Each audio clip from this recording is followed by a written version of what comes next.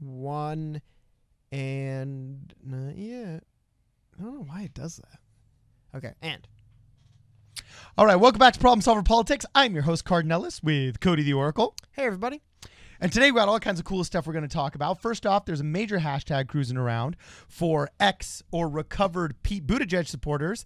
And we're wondering, is the hashtag Pete to Bernie hashtag actually real, or is it just a bunch of fakers? Okay, there's some funny data behind this.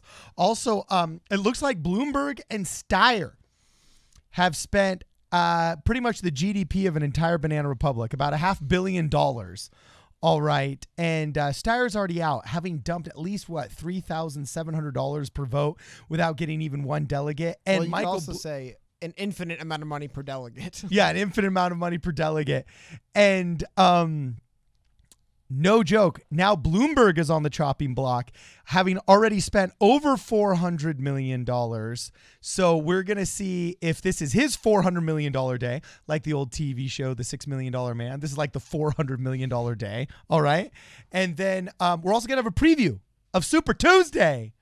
It's all going down right now. We're going to cover the kind of the biggest battleground states that are going up for grabs on Super Tuesday, including our own good old the Sunshine State, California. Actually, the Sunshine State is technically Florida, but the Golden State is California. So, Cody, start us off, my man. Tell us what's going on. All right. Well, I think it's just kind of tradition now. When a candidate drops out, of course, people are very interested in who the support base that candidate will go to. And as the field is narrowing, a lot of Bernie Sanders supporters are people are curious, where is, for example, Pete Buttigieg's support going to go? For those of you who don't know, Pete Buttigieg did drop out of the race yesterday, I believe, which a tragedy, huh? Anyway. This is what I thought was fascinating. So there was a minor thing going on Twitter of the Pete to Bernie. Now, we'll get into a minute why it's weird, but really quickly, I want to show this tweet.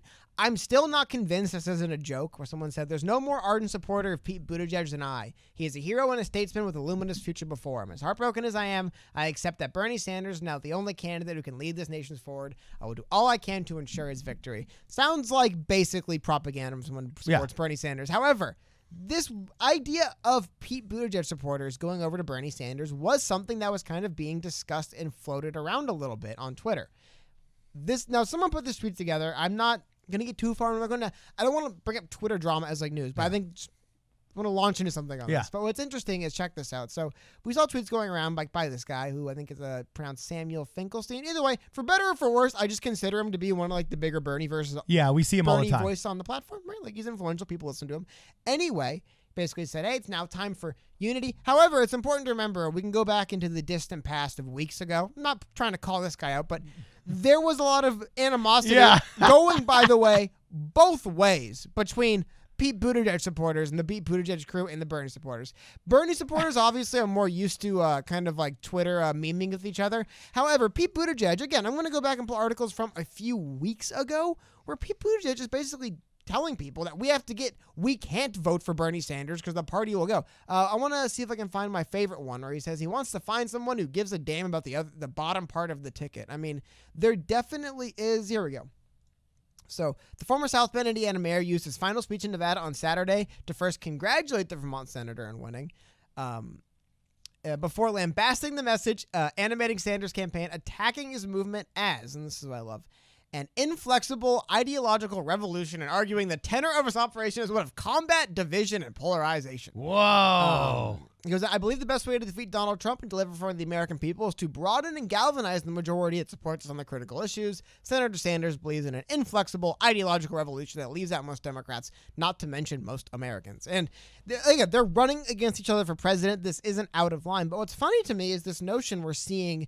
And again, I want to go back to this first tweet, which I think might have been a little bit of a joke. Let me see if I can pull it up here. Okay. Because while this guy seems to think that Bernie Sanders is the only way forward, his boy Pete Buttigieg didn't. His boy Pete Buttigieg just last week was telling him, hey, man, don't vote for Bernie. He's the worst. So Point being, there's been a lot of these calls for unity within the Democratic Party as we're nearing the end of this But election. it almost seems like this disingenuous thing they feel they have to say in order to still come across as the remnants of what a liberal Democrat is supposed to look like from the 90s. At a certain point, though, it is election day, and the hollow, we need to come together and unify message, it kind of goes away when you look around, and it's like, I guess we need to come together and unify. But again, I'll see if I can pull it up. I have one here. But how many times did Bernie Sanders call out Pete Buttigieg and his billionaire donors?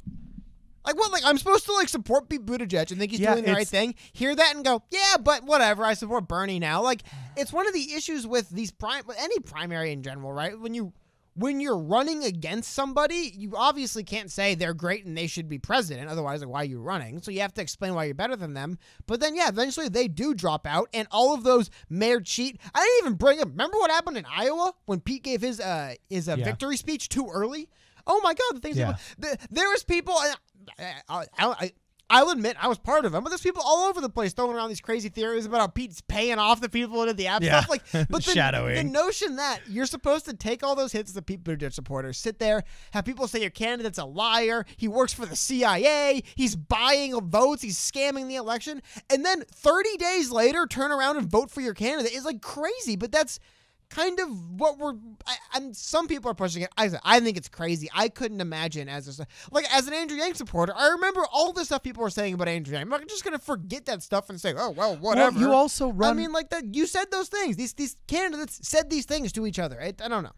You also run a very strange risk because for me, I disagree with Bernie Sanders, but I respect that he's kind of been this old Bolsheviks for 40 years. You know what I'm saying?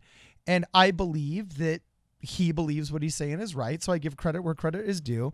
And I think, okay, like he's not like Pete or Warren just saying whatever he wants to say to get into power. He legitimately is gaining his political power because what he's saying is authentic, and authenticity is very important for a guy like me. Okay. But man, it was really a weird pill to swallow when after a full year practically of just shredding Hillary Clinton and the establishment as irredeemably corrupt. Within a week, he turns around and he endorses her. And I know tons of Bernie people that were just like, all right, I can't swallow that even from the man I love, Bernie. And that's why so many of them voted for Donald Trump.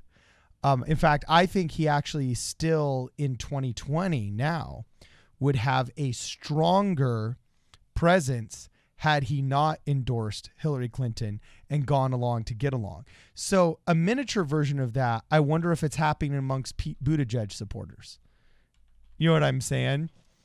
After that debate performance, you know what I'm saying? And multiple speeches in town halls where he's really leaned hard into Bernie Sanders beyond the normal. I'd like to, quote, draw a distinction between my friend, my colleague, and I. You know what I'm saying? To just outright blatant calling names and being brutal, okay? It just seems strangely disingenuous that all of a sudden there's this call for unity and friendship. And it makes me think somebody's lying and is untrustworthy, because you can't go from hating somebody that badly to loving and endorsing them within a week. I'm sorry. You just can't. Well, he's not. The thing is, Big Booty's not going to endorse Bernie Sanders. He's going to endorse probably Joe Biden. My point being, it was never going to happen. But it's just funny we keep seeing, because we're seeing as we're getting closer and closer to the election, less and less candidates in the race. It keeps happening where I'm thinking back now. I'm like, yeah, like a lot of Elizabeth Warren supporters do say their second choice is Bernie Sanders, and that makes a little bit more sense to me because, well, Bernie Sanders supporters have called Elizabeth Warren a snake and stuff in the past.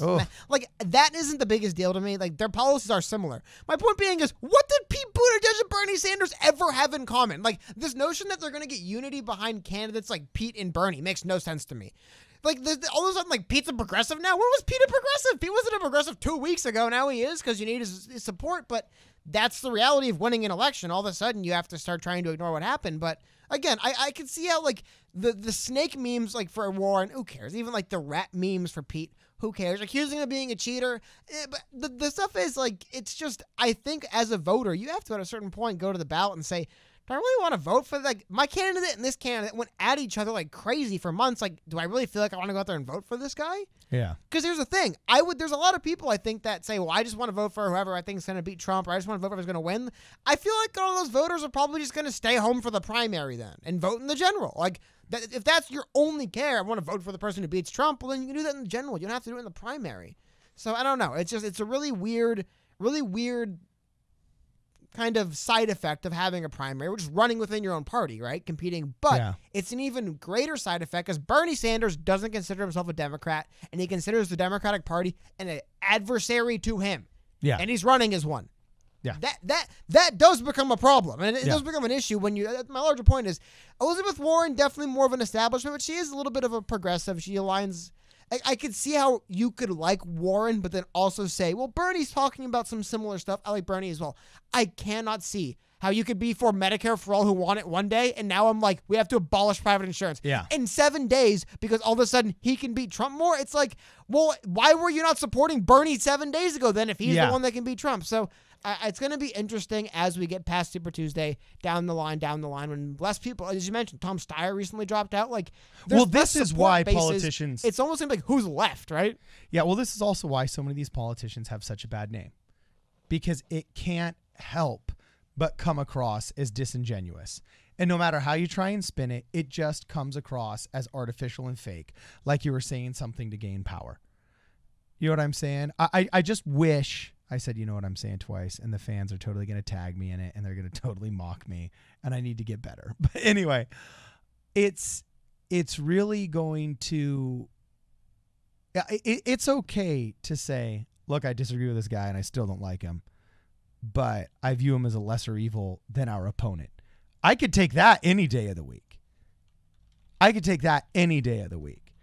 But this idea that all of a sudden we're friends and there's a call for unity, I don't know. It comes across as at best artificial, at worst completely disingenuous, and just dishonest. Well, but beyond that, it isn't going to happen. It's not possible. Like, if Bernie Sanders is calling himself, I think the Democrats called him an existential threat first, and then he kind of liked that language and is now using it to describe himself. My point being is there is a direct adversarial relationship between the front-running candidate and the party he's running to represent. It happened with Trump in 2016. It's not unheard of, right?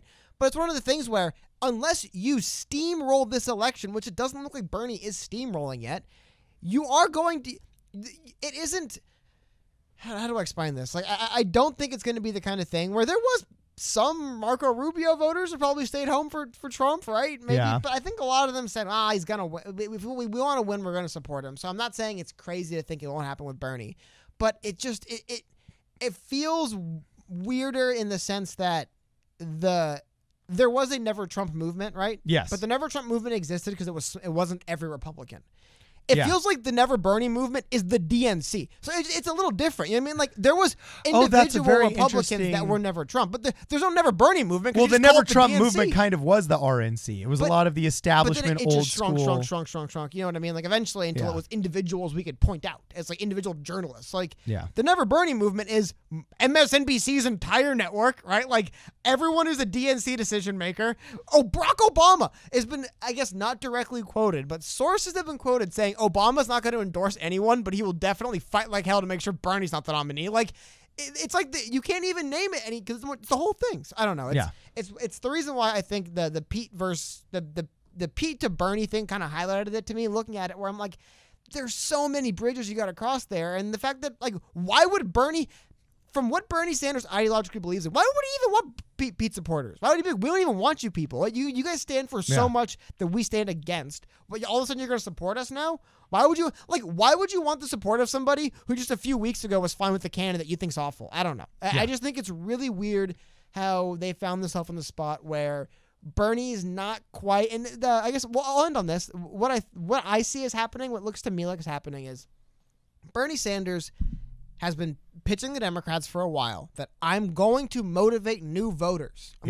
So it sounds like he's pulling the Trump argument. But here's the thing. So far, he's not doing it. And here's the other thing. You think about how the DNC... And he didn't do it in 2016 too much. Well, but 2016 a little is different. bit. I'm talking about in 2020. Yeah. It seems to me, looking at how they set it up for super delegates to only come in if there's no majority in the first vote, what that tells me is they said, look, Bernie, if you deliver these voters you said you're going to deliver, and you run away with the primary and you win it outright, whatever, it's yours. We're fine with you motivating a new base and winning as a Democrat.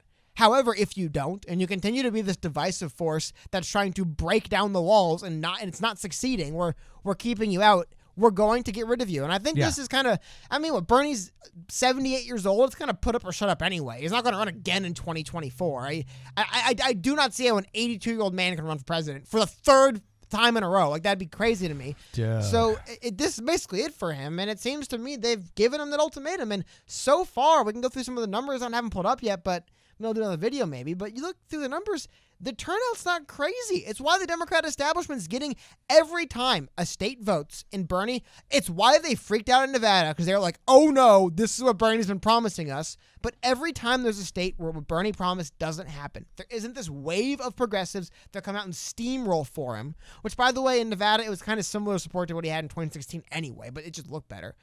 They're going to ratchet it up, and they're going to ramp it up, and they're going to keep driving this wedge. So the notion that a Pete Buttigieg supporter is just going to put not only the fact that there's been a lot of just, like I said, mean memes, they're mean memes. Who cares? Get over it. But you factor that in with the fact that you don't agree ideologically with this person, and the party you're a member of, this person views as an adversary. Like, how do you just get over that? I don't know. I went a little bit long, but that's just kind of something I've been seeing happening, and it's just I'm very curious to see what happens with the convention and what is it in May? Because what's the answer to this? I have no idea. Yeah. So if there's anybody in the audience here that was a Pete supporter that is now switching over to Bernie, we'd love to hear from you. You know what I'm saying? Please put your comments below. Cody, can we now talk about Bloomberg's 400 some odd $1 million day? Yeah, well, it's even bigger than that. I think that number is ad money. It's not even total money. That's just what the advertisement. Here we go. Even better. Well, so this was the number I think you were citing. This is crazy. But it gets even crazier when you think about. So 1 second. I'm put it on the screen so everyone can see it. So there we go. Look at that, Cody.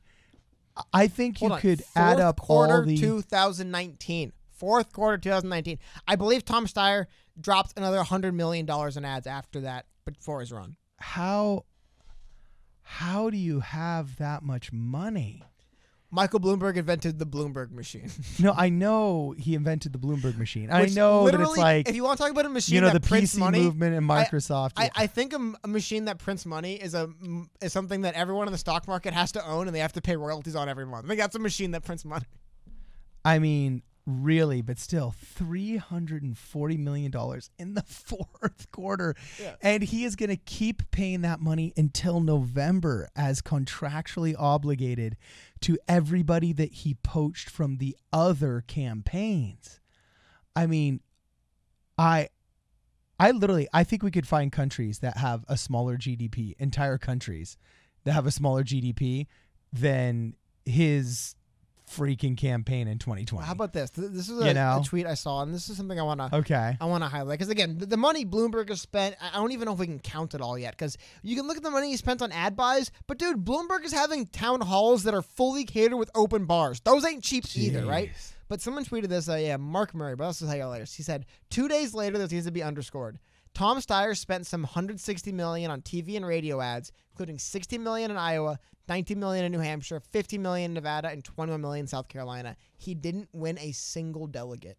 As a matter of fact, Sunday morning when I woke up, I was still seeing Steyer ads running in California. He was expecting to be in the race still at this point, I believe. Jeez. It's one of the weird things about having that much money. You don't go to your bankrupt and drop out. You actually do drop out with ads running and events scheduled. I was I had money still. I just had to drop out. Jeez. I wasn't winning, but think about that. Combine that with the $500 million some odd probably Bloomberg's close to being in for. Today, Monday before Super Tuesday, they have spent $500 million and they've received 0 delegates. Now, Bloomberg, he's got to get something to Super Tuesday. He spent so much money, right? But think about it. As we stand today, both these billionaires have spent about $500 million plus and have 0 delegates to show for it. Steyer actually dropped out of the race. I don't really necessarily want to say in shame because I kind of like him, but in shame. I mean, you spend $150 million of your own money to get 0 delegates and drop out earlier than you said you were going to. That's kind of shame. Like, and it's not good. Yeah, I mean, dude. Okay, in 2017, the top lowest GDP countries, all right? One was South Sudan, which was worth $275.18 million GDP. I mean, Burundi, Eritrea, Malawi, Niger, Central African Republic, and Madagascar, and Mozambique, and the Democratic Republic of the Congo. It's not until you get to the Democratic Republic of the Congo that you get 500.55. I'm sending you this link in Discord. This is crazy. I already have it open. Okay. It is crazy. It's not until you get into the Democratic Republic of the Congo that you get $500 million. Bloomberg's campaign was worth more than the GDP of Well, hold on, wait. entire countries. It's in U.S. dollars, yeah. But I think that's GDP per capita, so that wouldn't be in millions. It'd be in dollars. Okay. So this would be saying your average person makes $484 a year. Oh, dang it. Okay, we just self-checked ourselves in real time. We'll have to dig deeper so we can get the info. And I guess that's our punishment for doing stuff on the fly. But it doesn't go away, this just absurdity of how much money was spent and the wildness of the failure. I mean, not a single delegate is brutal. I mean, you can't even call that a vanity project because no vanity was achieved. You know what I'm saying? Nobody walked out saying they liked you more. It was like the emperor has no clothes. I mean, I don't know. I don't even know how to fathom it, but there's some interesting thoughts as to why a lot of these people are staying in. Are you going to bring up that one quote that you liked from that one guy on Twitter where supposedly the establishment is saying Amy Klobuchar should stay in until Warren is defeated? I mean, that was just some rumors, but I think, I don't know. Let's see if I have it pulled up. But yeah, like you look at the rumors that are circulating around right now because of what's going on with this election, and people are like, why are like the speculation has gotten to? I might not have pulled. There we go. This is the point the speculation has gotten to on where we're at on what's going on with the election. So the establishment's urging Steyer to drop out because he's taking Biden votes. They want Amy to stay in just long enough to prevent Bernie win in one state. I think it's one of the Midwestern states she's by. They want Warren to stay until the convention because 40% of her supporters have Bernie as a second choice.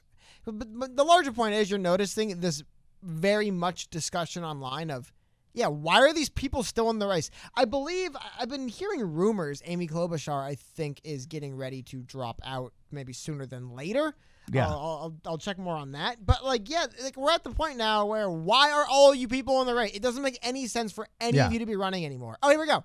Actually, as we're recording. So speaking of, one question no longer needs to be asked. Wow. This is live. Check it out, though.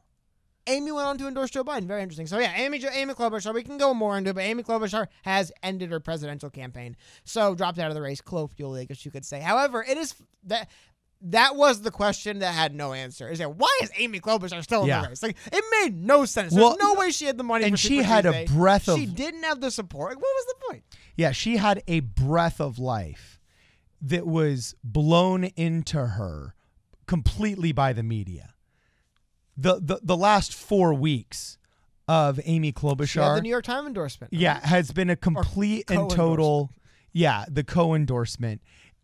Amy Klobuchar's mini rise of the past month has been an absolute desperate attempt of the corporate media to have a regular corporate establishment Democrat in the race still that kind of fits enough of the progressive talking points that hopefully if we hype her up, then maybe we'll be able to maybe we're able to get a little bit more action in her candidacy. Also, I did fact check myself. South Sudan's GDP, all right, wavers between $3 and $4 billion per year. But still, think about that. If he hits $500 million in his candidacy, he's literally spent 1/6 the GDP of an entire country in 1 year. And he owns personally the wealth of the bottom 5 poorest countries in the world. That's absurd. I mean, That's really just rich. absurd. But the bigger thing is, what does he get for it, right? Yeah. Is he going to be like Tom Steyer and just shamefully walk away with this with almost nothing to show for it? Is he? Or is he going to be a surprise? Is he going to walk away with at least something to show? Maybe not a victory, but something. It is very interesting to me to see that Amy Klobuchar, and again, just to make sure I'll go through this a little bit more, this is breaking news. But this did just come out, so it seems the only source right now is actually a Joe Biden aide who's just saying that Amy's telling us she's going to endorse this when she drops. So, hasn't happened yet. Who knows? However, that appears to be that of everything, all the nonsense, all the ridiculous baloney me and you've been talking about the last little while, Amy Klobuchar dropping out to endorse Joe Biden, that makes sense. Is the one thing that makes sense. That makes sense. I get that. That sounds like what I would expect to happen. Some of this other stuff, like Pete Buttigieg supporters going to support Bernie Sanders, don't get that. That makes no sense. Amy Klobuchar staying in the race didn't make any sense. Her dropping and endorsing Biden, that made sense. So here's my last question before we move on to our preview of Super Tuesday. If he succeeds, we know exactly what happens. Mike Bloomberg establishes a precedent of billionaires being able to run and buy enough airtime that they brainwash enough people with their propaganda into being serious competitors for the presidency. And it totally changes U.S. politics for a very, very long time without any kind of legislative interference, okay? Or I should say barring any kind of legislative interference in campaign finance law, okay? Because obviously the DNC is willing to lay down and just change rules to accommodate the billionaire, willing to change, fundraising requirements and willing to change donation requirements and whatever it takes to make the billionaires happy. Just look at the graphs. One of my favorite graphs. It charts at presidential TV campaign ad. But guess which one's Bloomberg, right? Like just looking at it visually, like holy cow, look at that. Yeah, exactly. And you know what? Oh my God! You know what I just thought about? What? Moving forward, the green line's going to go away. It's literally just going to be a gigantic Bloomberg line because there's going to be no more Steyer. Wow. Yeah, exactly.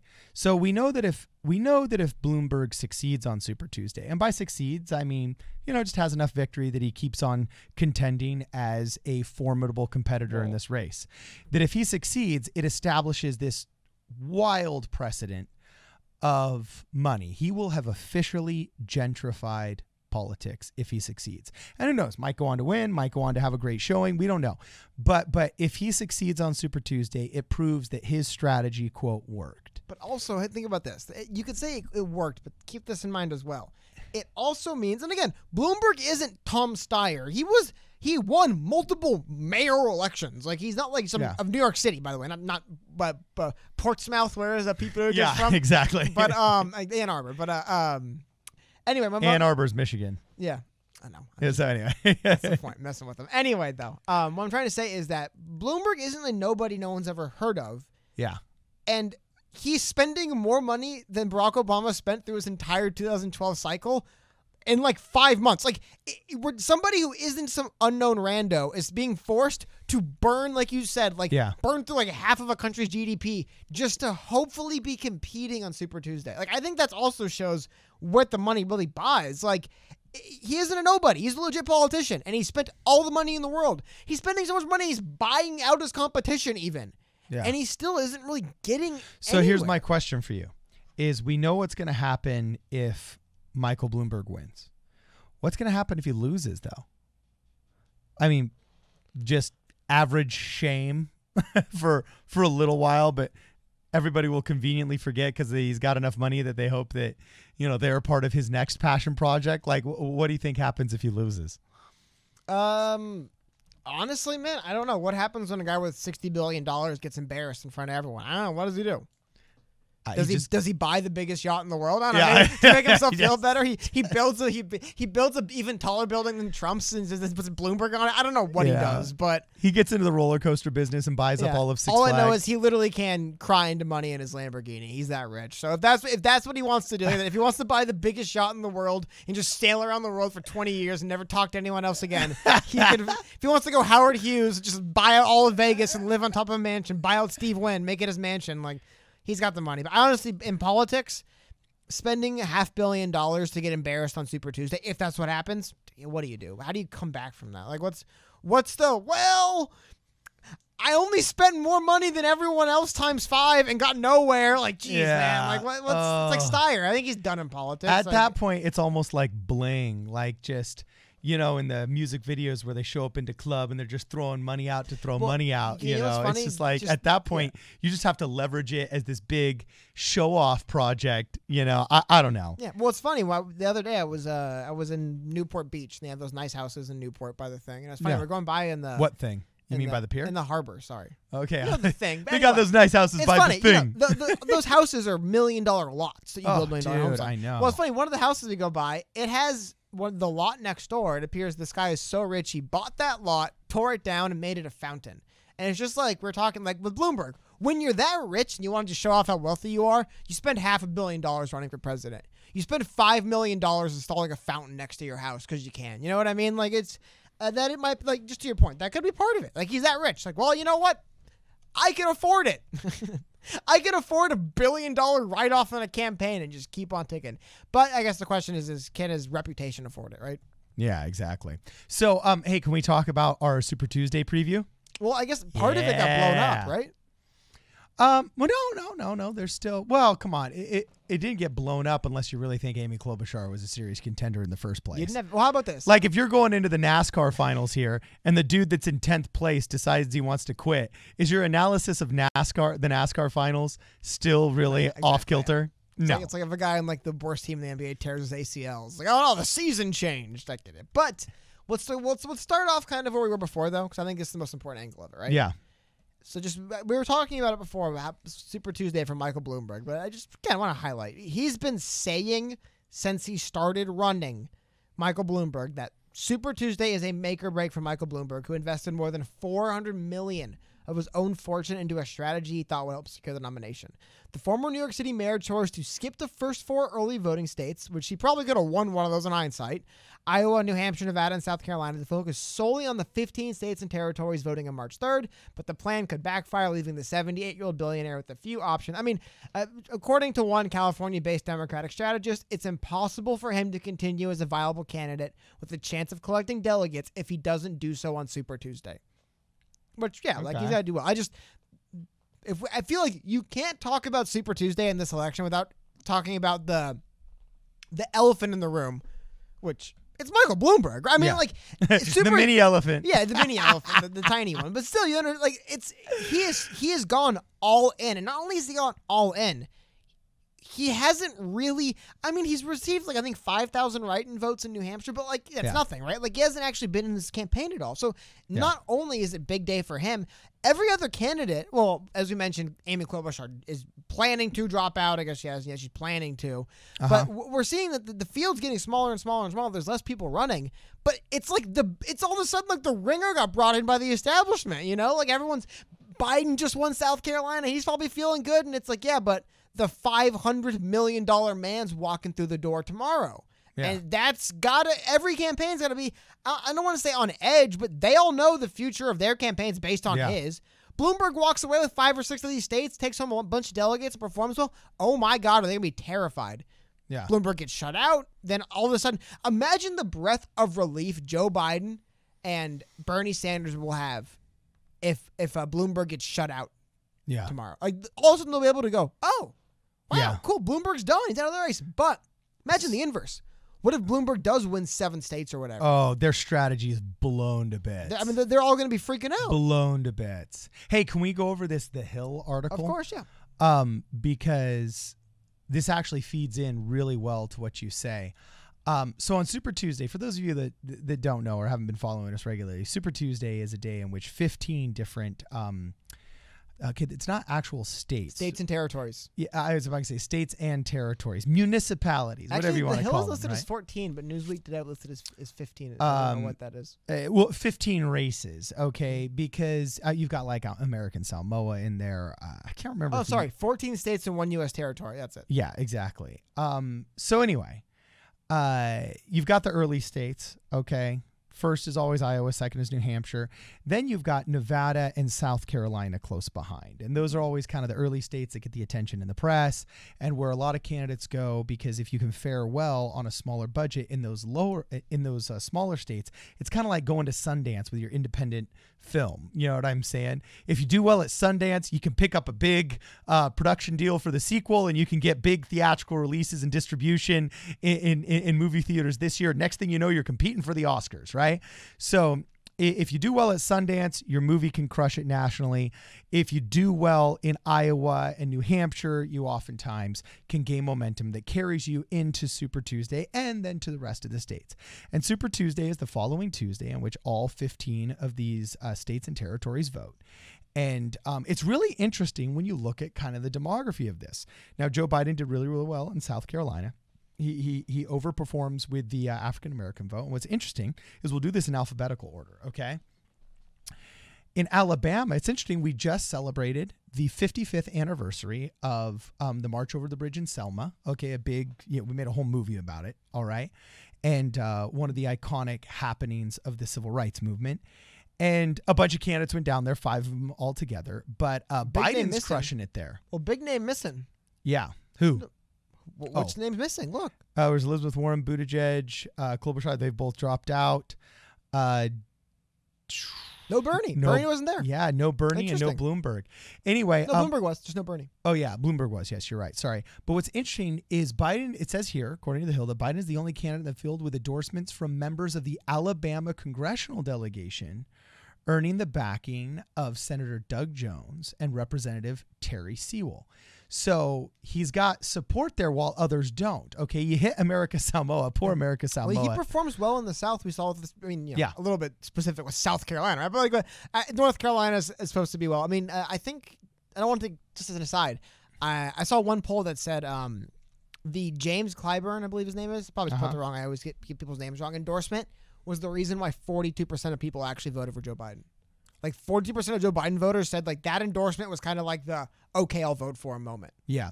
So American Samoa unfortunately gets overlooked. It basically says the U.S. territory of American Samoa lacks sufficient polling to indicate how Democrats are faring heading into Tuesday's caucuses. But it does mention that the territory has 6 pledged delegates to allocate. So that's interesting. Now let's move on to Arkansas. I actually have family in Arkansas. So this one's interesting. And these are the kind of states that I think Bloomberg can fare well in, because they're big enough to have a minor impact, but small enough to be overlooked by the establishment candidates. Not Bloomberg. Yeah, but not Bloomberg. And if he amasses enough of them, it's like Southwest Airlines in the early 2000s was the only profitable airline because they amassed a lot of short flights instead of doing the big long ones that were glamorous, like the New York to Los Angeles ones. So anyway, in Arkansas, according to The Hill, Bloomberg is far outspending his opponents in Arkansas, which could give the former New York City mayor a boost in the state that awards 31 pledged delegates. That's a pretty significant number. 5 Samoas? Yeah, exactly. 5 American Samoas. In the sole poll conducted in Arkansas, so the state's only got 1 poll, the Talk Business and Politics Hendrix College poll released last week, Bloomberg held a slight lead with a 1-point edge over Biden. So he'd edged out Biden. Buttigieg and Sanders closely trailed the top 2 candidates in the survey. Remember, no Buttigieg, so that data's now. Yeah, so now without Buttigieg there, you have to ask where is candidates going to go or where is supporters going to go. But a week ago, Bloomberg was the number 1 guy. Biden, however, has a fighting chance of winning the state. His campaign boasted an endorsement Sunday from former Arkansas Senator Blanche Lincoln, and Biden's wife, Jill Biden, spoke at an event in Little Rock that same day. So they've shown up, but according to the latest data, Bloomberg's ahead. We just got to figure out where Pete's supporters are going to go in that state. But it's rumor and conjecture, but Amy Klobuchar is expected to be endorsing Joe Biden.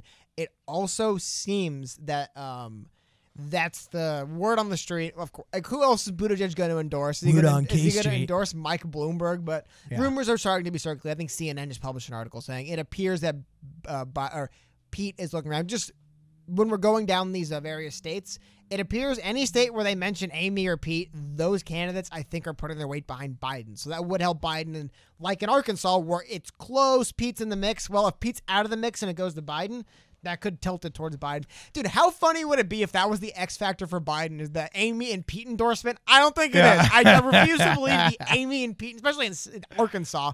However, it's worth noting. Okay, so American Samoa has 6 pledged delegates. Guess how many California has, Cody? Maybe 70. It's a pretty big state, right? No. California has 415. You know, I mean, that's it's looking to be a. And you know what's crazy to me? You would think, and I think Bloomberg has, but you would think, like, yes, dude, like, skip Iowa and New Hampshire. Why are you not trying to in California? Like, I get you need to have some momentum, but it seems that, like, candidates didn't realize how far up California got moved, where it's like, that's also, though, we live in California, so we have some extra insight on this. Realistically, do you see anyone beating Bernie Sanders out here in California?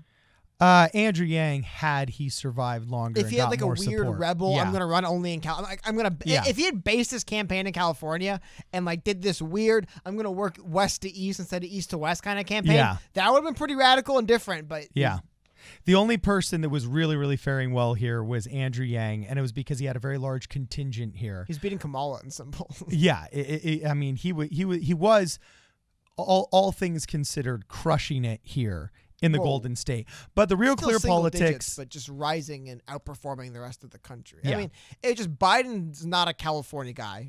But LA and San Francisco voters, which make up California, it's not as bad as Nevada, but like California really is like the San Diego, Los Angeles southern part of the state, and the Sacramento, Oakland, San Francisco northern part of the state, and then like the middle exists. I don't see people from those regions voting for Joe Biden. I really don't. Mike Bloomberg, I might be overstating this. I do think there's a little bit of that. Like, I don't think Californians want to vote for a New Yorker. That being said, in the Republican primary in 2016, Trump carried it with like 70% of the vote, but that was easy.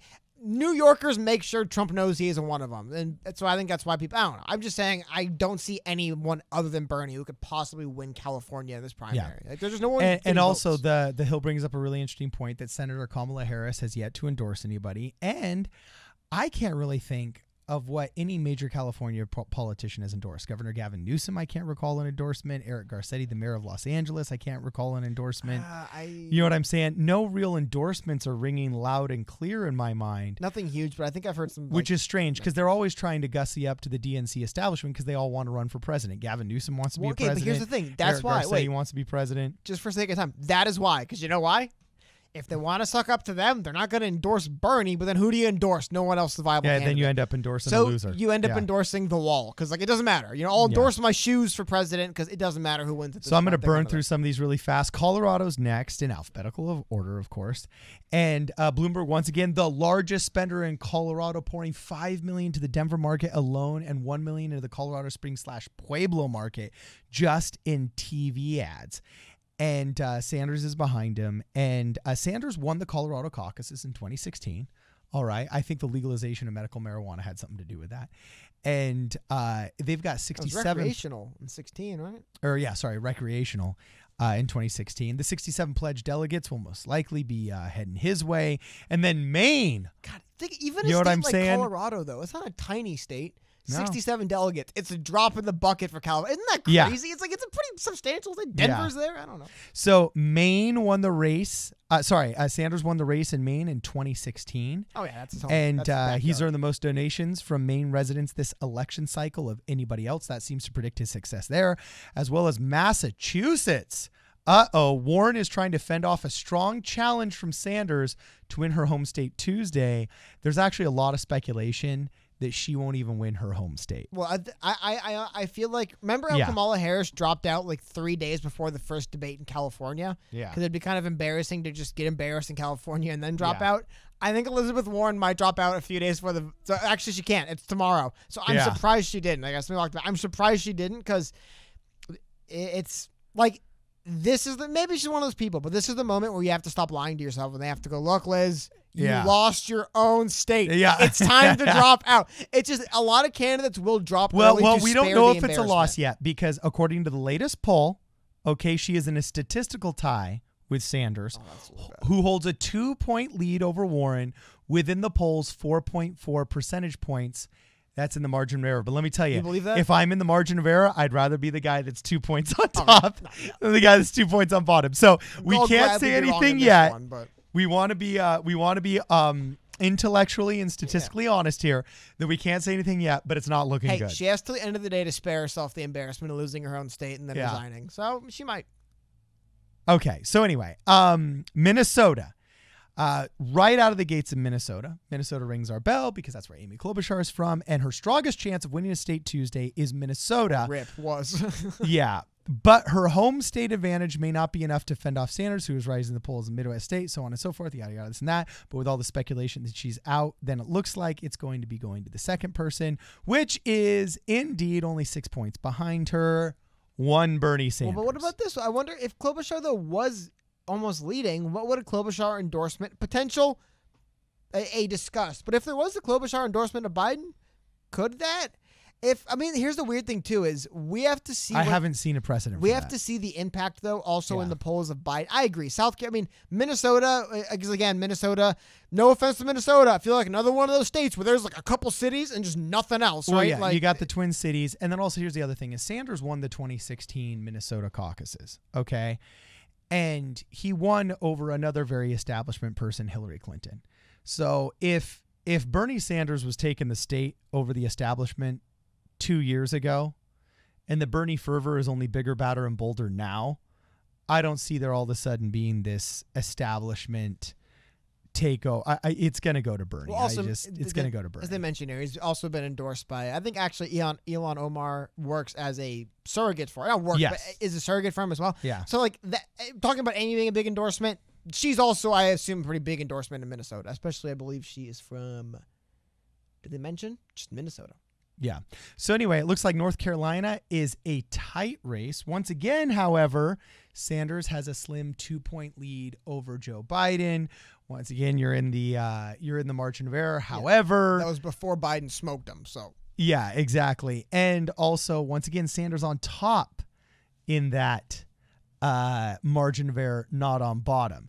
So let's skip to Oklahoma. Well, just Sanders. one more thing I want to mention, Yeah. just point out again, they mentioned here that House Majority Whip James Clyburn, whom Biden credited for helping his campaign to victory in South Carolina, was campaigning for him again in North Carolina. And like I said, it seems that he has a lot of those really important local endorsements in the South that are really helping him. Okay, cool. So anyway, we go to Oklahoma, Tennessee, and Texas. In Oklahoma, Sanders won in 2016.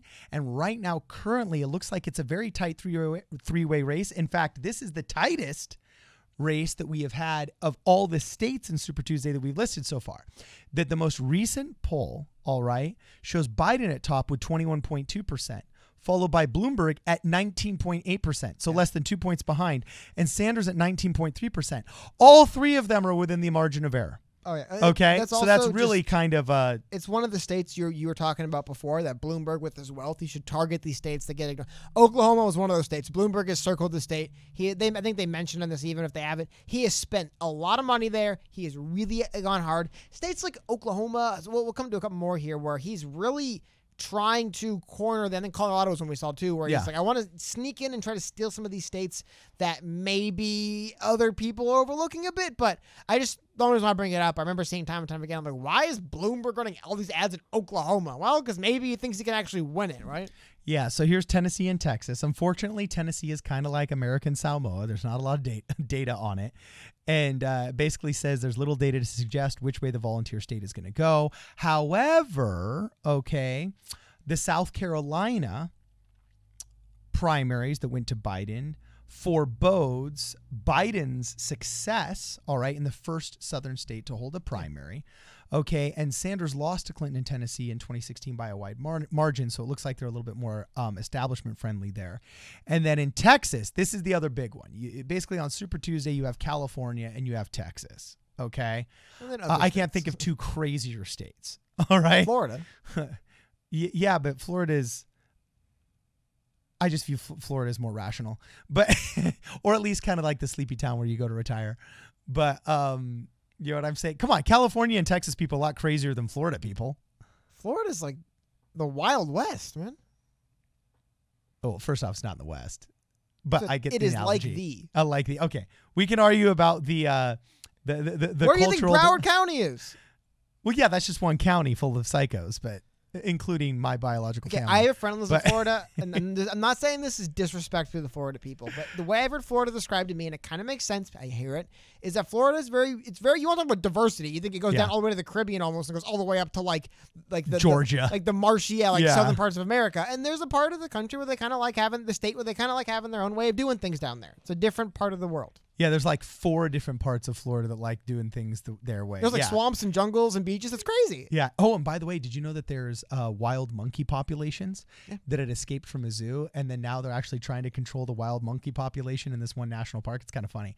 So anyway, Sanders has nearly a 9-point lead in Texas, according to a Real Clear Politics average of polls in the Lone Star State. Yeah, he's doing well there. Yeah, and he averages 29.7% of support. Those are big numbers. Okay. Once again, it's in this field, it's weird. That wouldn't be a big number in any other race, but now that's a plurality. What, 9 points? That's a huge number.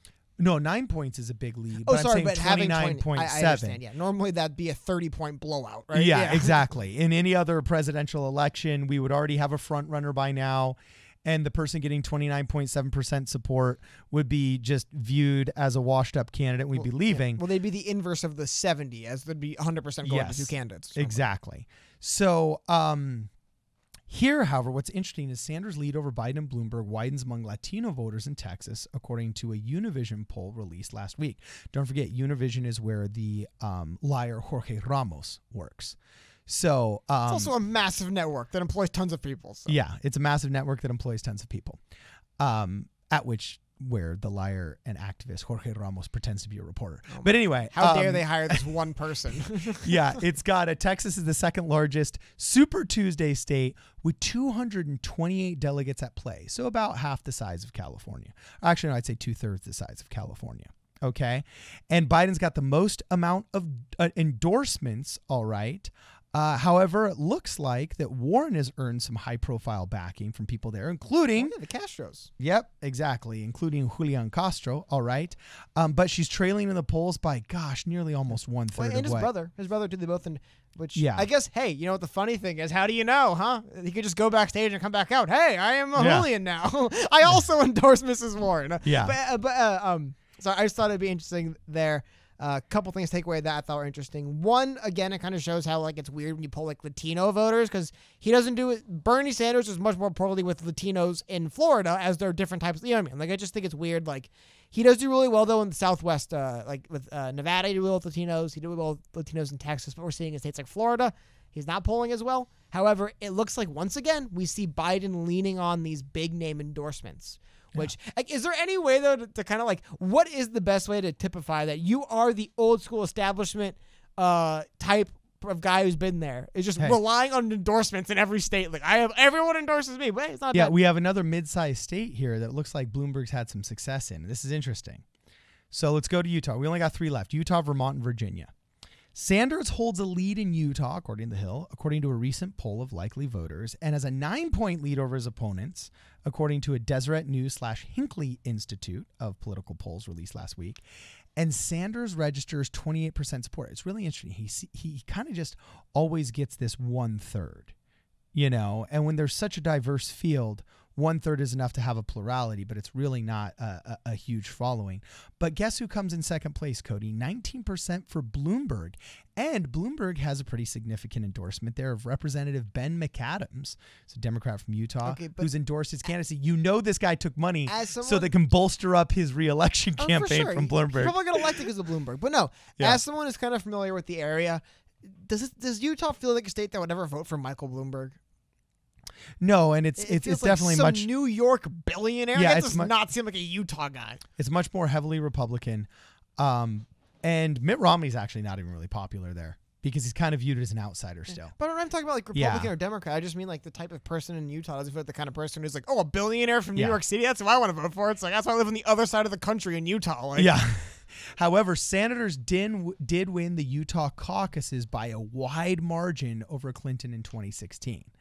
And then finally, Vermont, boom. What's It's again? pretty much going to be believed he wins his home state. Is the demographic of Utah mostly Salt Lake City and then like a bunch of other not as big cities around it, right? Like I think it's another state like that. Big urban hub that kind of dominates it. Yeah, there's definitely close.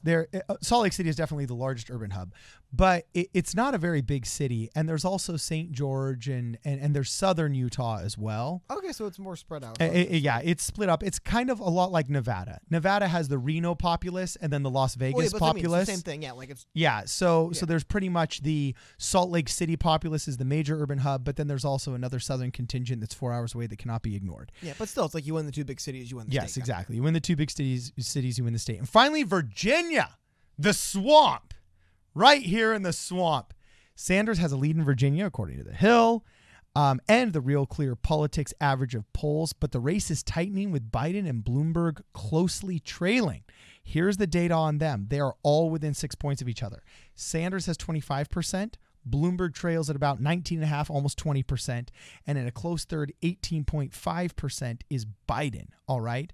So, Biden, it says here Biden could be boosted because Tim Kaine has endorsed him, so on and so forth. Wait, do you think that helps? Do you think that Tim Kaine I don't think helps people give a crap about Tim Kaine. Well, I know it isn't actually Virginia, but I also do want to mention that in Washington, D.C., which isn't it borders, right? It's right there. Yeah. Somewhere. Hillary won the general like 97% of the vote. So that's definitely, I guess, Virginia's not D.C., I understand, but it is funny to see like that comparison. I love seeing it. So here's something else. She loses in interesting, Virginia and then dominates D.C. because Here's the other last thing that I'll mention about Virginia that I find interesting is Virginia's open primary, in which registered voters can participate, also offers more moderate candidates a chance to pick up votes from independents and Republicans who can cast a ballot in the Democratic primary Tuesday. Oh, isn't that the state So where... never-Trumpers might say, I'm going to vote for Biden because he seems like the most normal. Virginia has an open primary in which Republicans are allowed to participate. Now, for example, here in California, if you're a registered Republican, you cannot vote in the Democrat primary. But Virginia has an open primary. So that really, if you think about it, strategically, if you all of a sudden open the field and make the bell curve better, the people that are in the center of the bell curve are going to disproportionately benefit from an open primary. And who's at the center of the bell curve? The centrist candidates. And Joe Biden, Amy Klobuchar, people like that are kind of perceived as an establishment centrist political candidate. They're going to do a little bit better. And don't forget, Virginia, especially Northern Virginia, which borders on Washington, D.C., okay, is the swamp. It's the swamp. If you work in Washington, D.C., you live in a nice, rich suburb. I mean, if you work for the federal government, I think 50% of the population of Virginia is basically employed by the U.S. government. Well, that's why I'm surprised. So this is the definition of the suburban swamp. The swamp's suburb is all of North Richmond, Virginia, and they always go for establishment Democrats. Yeah. That's why for a second there I thought you said that Hillary lost. I'm like, how did the Hill Dog lose Virginia? It sounds like also wasn't she? I mean, Bill somewhat. I get again. It's not. It's but Arkansas. I don't think it's the other side of the planet. You know what I mean? Yeah. Like he's not from Colorado. I don't know. I just think it's funny that like she had some roots in the American South. Was like the most dominant establishment swamp political figure ever. And she just runs away with Virginia and D.C. It's hilarious. Yeah. So anyway, it's looking like altogether, Sanders is going to be a force to be reckoned with, but Biden has some hope of picking up some steam and pulling off some surprises, especially because we don't know where Pete Buttigieg and Amy Klobuchar's support would go first. And a lot of these Pete to Buttigieg memes seem like they're trying to court the Pete Buttigieg supporters, but we won't know literally until the chips fall. And we have no data that's been gleaned from polls since these people have announced that they're going to be dropping out. So really the first data we get is going to be the actual elections themselves. Well, it is. So, yeah. It is weird, too, seeing Super Tuesday, like I said, I brought it before, having a candidate like a Mike Bloomberg who basically say, I'm just going to go all in on Super Tuesday and see what happens, it is weird and bizarre. It's there is a lot of political strategists and people who work in campaigns that are very curious to see what $400 million buys you on Super Tuesday. Because really nobody knows. As far as I know, nobody's tried this before. Yeah. I'm going to just start my campaign Super Tuesday and go all in on it and see what happens. And so that's the big wild card. All the states we went through, if Bloomberg somehow wins like 5 or 6 of these and the whole election changes. It's crazy. However, if you get shut out, it'll be kind of funny. Like if Bloomberg gets shut out, it'll be almost like nothing happened. You know what I mean? Yeah. It's like Bloomberg gets shut out and just kind of continues that it had been going the whole time. But if he doesn't, I mean, you know, get ready for a really dumb couple months if he does well tomorrow. Yeah. So anyway, let us know what you guys think. If we missed something, follow us on Twitter at PSP Radio 1, Instagram at Problem Solver Politics. Don't forget to join the channel. It's an inexpensive way to make sure that we can keep these videos coming without any corporate donors. And we got a podcast on Spotify, Google Podcasts, Apple Podcasts, basically anywhere where podcasts are sold or downloaded. You can check us out on your favorite podcast platform. It's simply under Problem Solver Politics. And you guys got to make sure that if you want to grab a Problem Solver Politics hat, that you check us out at problemsolverpolitics.com. There's a link to PayPal right there if you want to walk away with some of your merch. And are we going to be live streaming tonight, Cody? Yes, we're live streaming tonight because this is Super Tuesday. Well, technically, I mean, it's Monday. It's not Super Tuesday, but we're going to be live streaming tonight because we usually live stream on Mondays talking about Super Tuesday. So I have to make sure that I get everything grammatically correct. Anyway, this is Problem Solver Politics. We'll see you guys in the next video.